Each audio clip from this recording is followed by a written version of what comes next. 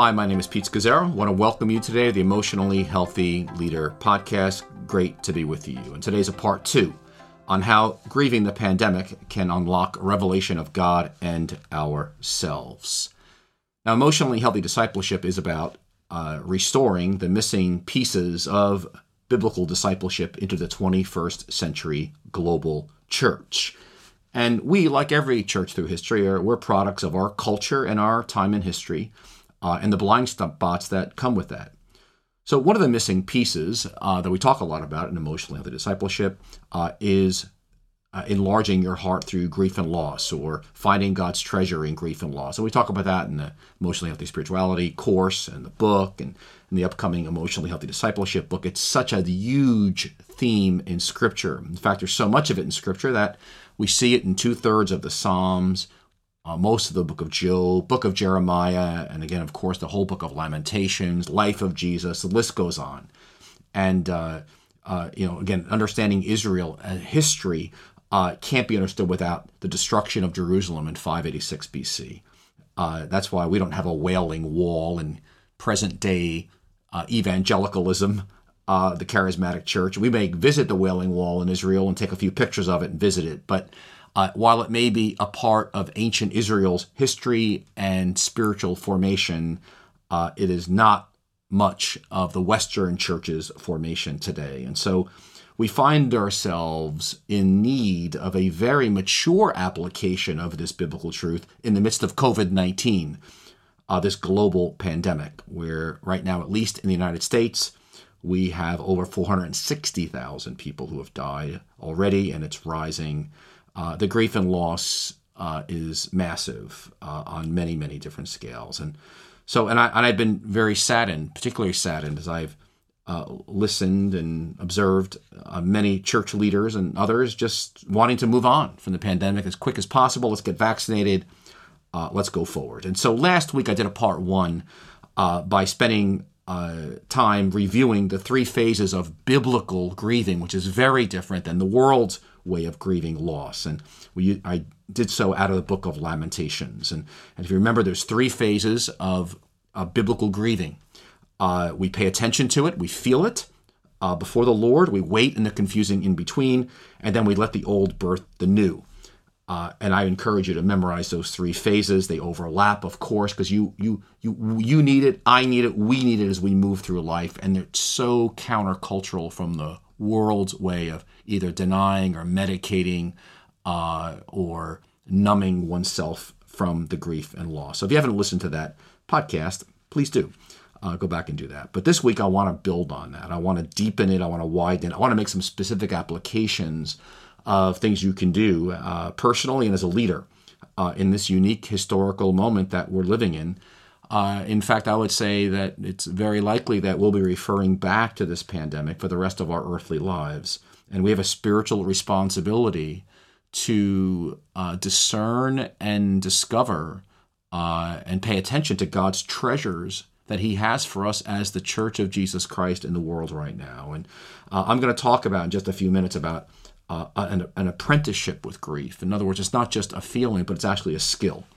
And that we learn and we grow in. And then I'll also give 10 practical ideas to get you started at least. Because we are building culture for the sake of the world and church culture, revolution. In fact, I want to invite you to go, if you've not read our ebook, Church Culture Revolution, a 6-part vision that deeply changes lives. I want to invite you to go download that 15-minute ebook at emotionallyhealthy.org/churchculture. It's emotionallyhealthy.org/churchculture. It's a free ebook, and you'll discover 6 keys for growing a healthy church culture. One small piece within one of the keys is about grief and loss. But let's go into this right now. Let's expand on it in this moment of the global pandemic. So let me take my comments from Ecclesiastes 3, that very famous text where the author writes, "There is a time for everything and a season for every activity under heavens, a time to be born and a time to die, a time to plant and a time to uproot." Then he writes in verse 4, "A time to weep and a time to laugh, a time to mourn and a time to dance. And so it's that phrase, a time to weep and a time to laugh. There's a time and a season for everything. Now, seasons is such a fantastic metaphor for the Christian life. And metaphors are important. They're more than just literary devices. They actually are ways that we name our experience of life. That's what makes them so powerful. And so, for example, some people have a metaphor for life as, life is like a game of chance. Some win, some lose. And they create this kind of fatalistic attitude about losing or obsession about beating the odds. That's a way of looking at life, a way of viewing life. Another, life is a battle. It's all about warfare. You get the enemy or the enemy gets you. And so there's this kind of result is not just looking for a demon behind every bush, but this state of siege or paranoia. That's another way of looking at life. Another is this is very common in our day, is seeing the world from an idea of manufacturing. We don't grow our lives. We make our lives. We make friends. We make time. We make money. We make a living. We make babies. And we kind of reduce life to dealing with raw material. And it's kind of this arrogant conviction that I'm in control. But the season metaphor is so profound, and there's truth in those other metaphors. There's some truths you can gain from it, but season is it's such an agricultural biblical image, very, very powerful and prominent throughout Scripture, because seeds move through life stages in an endless cycle of seasons, and there's this idea of journey that never ends. It's not denying struggle or joy, loss or gain, darkness or light. It just encourages us to embrace all of life and finding in the different seasons opportunities for growth. And another beautiful notion of seasons is that we're not in control. We are dependent on the cycle of seasons to live. And this runs headlong against a culture which we live in, where we can get whatever we want when we want it. And it runs headlong into our desperate need, of course, to be in charge. So this reality of seasons we see in Ecclesiastes 3 and other places in Scripture just makes demands on us as well as sustains us in the process. So I say all that because my own journey with grief and loss was non-existent for the first 17 years of my Christian life. It wasn't until age 36 that I actually saw and really, actually experienced personally the fact that there was a place for grieving loss and biblically, and it was just a shock to me. And again, my pre-Christian days as well as 17 years into my Christian life, even pastoring, I hadn't even begun the journey of apprenticing and learning about grief and loss. And I was very much right in tune with the heart of Western culture, which is everything must go up and to the right. It's all about progress and positivity, bigger, better, faster. I want to be happy. I want to feel good. My attitude was like, hey, listen, let's have faith. Let's get over it. Let's move on. And, as far as I was concerned, anything to do with grief or sadness or loss was in the way. My attitude was things will get better. And so I just didn't do vulnerability because sadness and vulnerability do go hand in hand. I didn't allow myself to go down that road. And what I did not understand was that God dwells in darkness as well as light. I don't know if you've ever prayed through Psalm 18, for example, where it says, He, God, parted the heavens and came down. Dark clouds were under his feet. And it speaks in Psalm 18, he made darkness his covering, his canopy around him. In fact, Gregory of Nyssa, the great 4th century theologian, wrote quite a bit about it's in pure darkness that the infinite light of God dwells. And he writes about how, yes, God came to Moses in dazzling light in the fire of the burning bush, but God also led Moses into thick darkness at Mount Sinai in Exodus 20. So like many others, people and so many other pastors and leaders I know, I just didn't do darkness. I didn't do sadness. And it was a large contributor to my own shallow spirituality and the shallow spirituality that I was cultivating in those I was leading. So I have been in a long apprenticeship with sorrow and learning to grieve. And this word, an apprenticeship with sorrow, I got that term from Francis Weller's book, The Wild Edge of Sorrow, where he mentions that grief is not simply an emotion, it's actually a skill. And I love the phrase, actually, that there's an apprenticeship with sorrow and loss. And again, let's think with me of an apprenticeship, because an apprenticeship, whether it's if you're going to be a mason or a carpenter or a painter or even a master chef, you're going to go through a long process, a long initiation. You don't know much about it, and you've got to become familiar with that craft. So you'll be a novice. I think let's take, for example, let's just use the trades of electrician or carpenter or mason. You'll be a novice for the first couple of years, and novices are humble, right? You're carrying tools or brushes. You're a beginner. You're a learner. Now, in the same way, we don't know much about grief initially, its qualities, its textures. We're just so used to going numb or distracting ourselves or making plans to avoid it. So we've got to invite people into an apprenticeship with even just how do I grieve God's way? And then I move into, in this apprenticeship, I move into becoming a journeyman or a journeywoman, which is that 5 to 8 year period where where I'm learning. I'm doing some of that work, but I'm just journeying and learning for 5, 7, 8 years, and then at some point I become a master after 10 or 15 years. A master carpenter, a master mason, a master painter, a master chef. But you've got this long apprenticeship of novice, journeyman / journeywoman, and then a master. And again, I have a son-in-law who is a mason, journeyman mason. And he's been years learning stonemasonry, but he's not yet a master. So when we talk about an apprenticeship with grief, we're talking about growing in our capacity to actually turn toward it and not away from it. That means learning from history and practicing. It's that long haul. It's showing up. It's letting yourself be instructed by those who've gone before us. And how do I turn towards grief? I'm talking about paying attention, waiting, letting the old birth the new. Those are 3 ways to kind of get a handle on the process. But how do I actually do it? It takes tremendous strength and faith to enter the darkness involved with grief and loss. It's a long process. So I'm going to just say this in the midst of this podcast. I'm in my own apprenticeship and growth in it.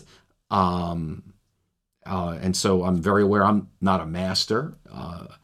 And especially I realize that as we're in a season of collective grief, but I'm still growing. And so it's interesting because I hear people use phrases like, oh, I have such a heavy heart, or my feet feel like lead, or I feel like I'm dying, or the weight and gravity of sorrow, or I'm thrown to my knees.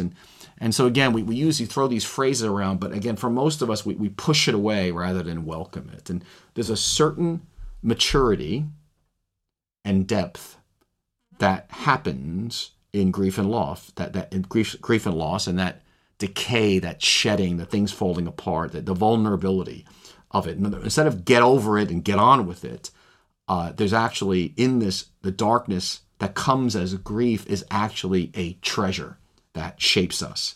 It creates in us a capacity to hold more of life. If we'll, again, stay with it and lean into it and see ourselves as apprentices in this process, there's actually a spaciousness that happens in our own soul, a widening and deepening of our capacity to hold God and hold others and hold ourselves. One of my favorite books on grief and loss is Jerry Sitzer's A Grace Disguised. And he's where I got the phrase in his book, A Grace Disguised, that sorrow, instead of shutting him down, actually enlarged his heart, enlarged his soul. And I love that because that's the treasure of it. It does something so profound in us. We don't get over it. We don't get over loss. We actually absorb loss into our lives. And that's what makes this work so holy and sacred. It's interesting. So often we talk about things very glibly, and we get these truths and we just we can preaching them and teaching them to everybody else, and we're almost into like premature revelation, rather than allow some truths to be held inside of us so they gestate and ripen. So often we have truths intellectually in our heads, but they remain on the surface. and we don't let them kind of go in to have time to gestate, deepen, and ripen. And really, I think grief and loss is one of those where it just needs time of an apprenticeship inside of us. So there's an individual element to grieving, and we see this in Scripture very often in the Psalms, but we also see a communal element in grieving. Again, we see that in Scripture so clearly in ancient Israel. Just Psalms alone, the fact that so many of the Psalms are laments that were meant to be sung in worship is so instructive for us, besides all, lamentations, etc., and the example of David's life. But this is the Emotionally Healthy Leader podcast, so we are meant to lead others in grief before the Lord as God's people. And that goes for you whether you're leading a church or a ministry or a community or a team or your family, your friends, the people you're influencing. That there's an element, yes, on an individual level, personally, I need to do my own work grieving, but also I want to lead others in that process as part of my discipling and deepening of other people in the name of Jesus. So the church is uniquely positioned. We are so uniquely positioned to serve people during these critical moments of disorientation in life. And COVID-19 is one massive disorientation happening in the world right now. And we are just uniquely positioned as God's people, as communities, to lead them. And again, I think for me, David is such a great example of that, of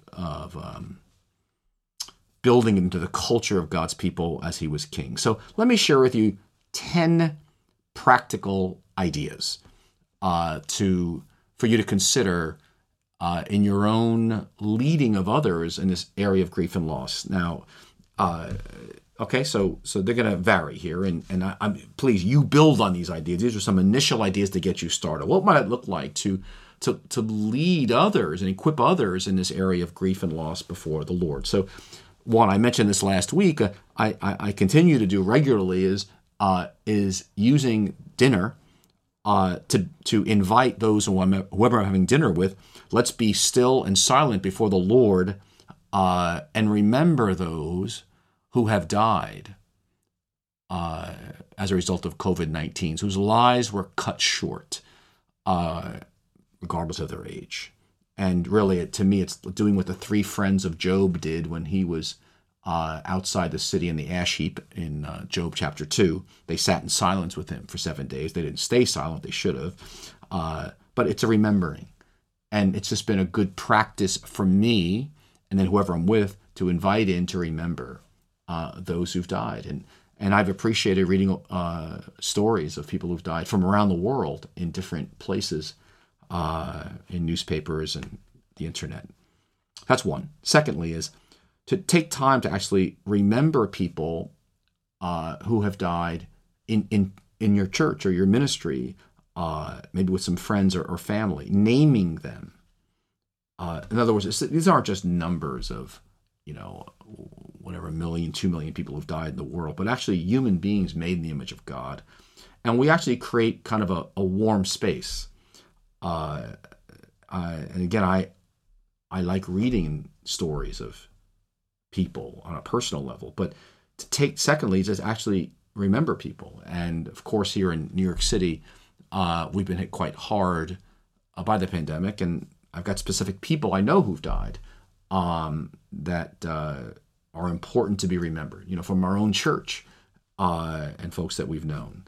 And you may not be there where you're living, knowing people personally, but you sure can remember others in that case. So thirdly is to actually equip people to identify and reflect on their losses personally and in the world.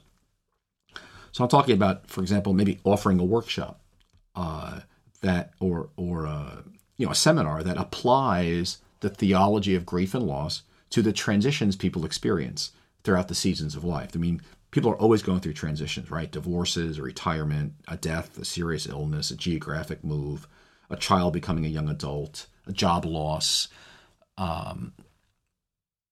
broken relationship. But losses are such a big part of every single person that we're leading in our team, in our community, in our church, that to offer some kind of a workshop about the phases of loss, some time to actually maybe journal, reflect on it, is such a gift to offer because people don't have a framework. All they're getting is what they're getting from the larger culture or how their families of origin did loss.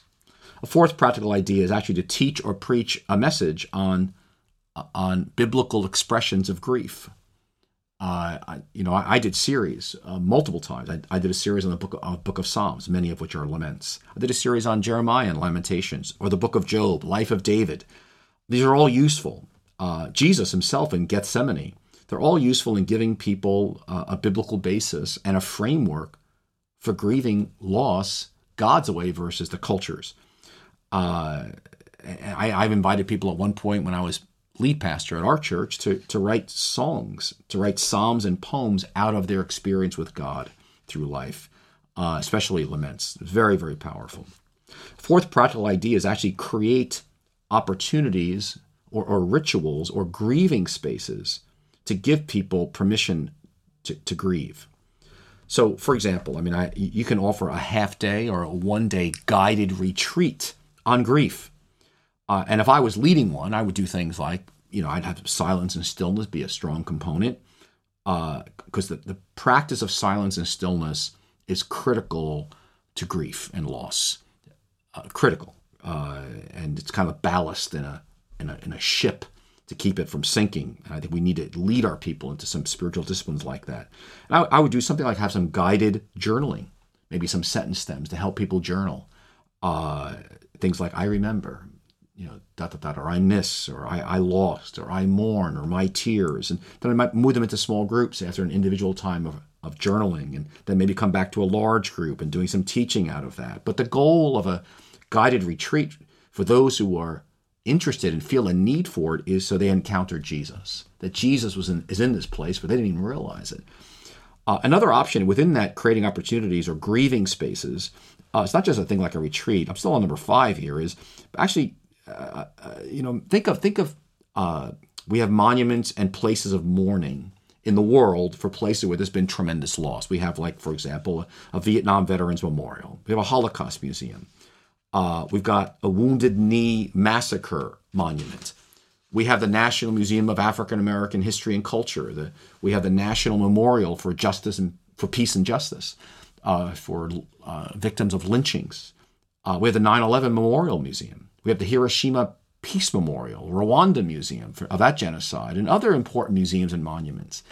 Could you imagine with me a memorial or a wall, temporary or permanent, for all those who've died of COVID? We will surpass 500,000 deaths in the United States. That is worthy of a memorial, a place of just grief. Again, consider maybe a wall or something temporary, maybe something permanent down the road. Something to think about. Another practical idea, my 6th, is to invite is really integrating songs of lament. Now, invite your worship team, maybe, or people to actually work on finding some laments that work in your context. I have a friend who was a professional musician, and he wrote some songs that were published with a Christian recording company many years ago, and he was quite popular. And then he eventually wrote some laments after he got into emotional health and discipleship. He sent them to the music publisher, recording company, and they said, no, nobody's going to buy laments. And they refused to publish it because churches they want happy songs that are going to lift them up. Listen, I'm all for happy songs. Again, we just need a balance. We need a season. So imagine now, when we do gather all back together, I know some people are gathering already, but having a place for laments integrated into your larger worship as a church. That's going to take some work to do it in a way that fits your particular church, your movement, your history, that connects with people. And if I was a leader, I would definitely have folks who are involved in worship beginning to wrestle with that and look into that and study and learn. A 7th great idea is to integrate testimonies. I'm talking about people maybe who've had COVID-19, stories of family members, working with them to integrate testimonies of how God's met them through their grief and loss into part of the worship experience together. Another 8th idea is to consider having a special service for your church or community or the whole community or your team. Start thinking about that. I'm talking about a service which is a remembering service. It may be during church, or maybe it doesn't fit for you during church service, maybe on a Sunday evening. It's a time to remember. It's like, have you ever heard the phrase about a blue Christmas? Your special service is done often around Christmas time, created for people to grieve their losses while holding on to the reality that Jesus is the light and Savior of the world. It gives people, because Christmas for many people is really painful because they've had the previous year, someone's died, they know they've lost a marriage maybe, or a job, or security, or a sense of direction, they're battling cancer, they're in a health crisis, maybe tragedy of war, or refugees, or poverty, of injustice, something. And so Christmas is really blue. And so we've done it ourselves and created a special service that was called the Blue Christmas to give people a framework, a special service to actually grieve and aid them. And it was very, very powerful. Something to consider, working on something like that. Ninthly, you may want to consider another idea for integrating grief and loss is consider making available a grief and loss support group. Again, a grief and loss support group in general, or in particular people impacted by COVID-19, family members. But again, even just a general grief and loss support group, give it a good name. What a gift. You can offer that to the community, not just people in your church. God loves the world. And again, we are the people who hold grief and loss before the Lord because we are in our own apprenticeship with sorrow. And then finally, I would just be encouraging people, tenthly, to gather with 3 or 4 friends, to be with another person, to tell their stories, not to get fixed, not to get saved by a person, but to someone who can welcome them, to be with someone else, to be acknowledged. And, in this difficult time of COVID, when we're not gathering, people need to be acknowledged. So you may want to just be encouraging groups, even around the issue of sharing some of their griefs and losses. But again, we do it differently, right? We do it around a context of, because Jesus is Lord and he's on the throne and God is good. And I think of Julian of Norwich, who in the 1300s in England, in a time of enormous political, social, and economic upheaval in her day. I mean, she lived during a time of the bubonic plague or the Black Death, which killed 30 to 60% of Europe's population. She lived during a time of a 100-year war between England and France. The church was divided during her time. There was 3 popes at one time. The monasteries were in decline and greedy. People like John Wycliffe, who would emerge during her time, preaching the Bible, and the truth. He was declared a heretic and burned at the stake, he along with all of his books.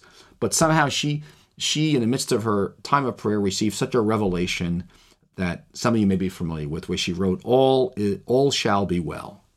And she met, Jesus appeared to her and says, you shall see yourself that in all manner of things shall be well. The Lord showed me what is impossible to you is not impossible to me. I shall save my word in all things, and I shall make all things well. I mean, basically a summary of Scripture. Beautiful showings are called of her. But I think we offer to people in the midst of the tensions, in the midst of the pain of loss and grief, we offer people a certainty of a future of God on a throne. And we're building cultures towards that end. We're developing mothers and fathers of the faith. We're equipping people. We desperately need elder men, elder women in our churches who are masters in grief and loss, and they have lots of space in their souls to hold people.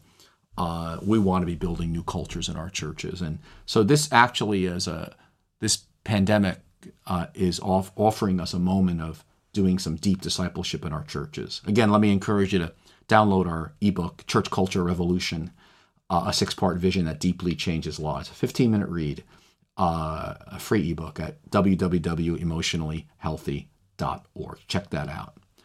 Remember, as we do this kind of work, people will get triggered. In other words, we end up regressing very often to their 8-year-old experience of blocking grief out to survive, disassociating.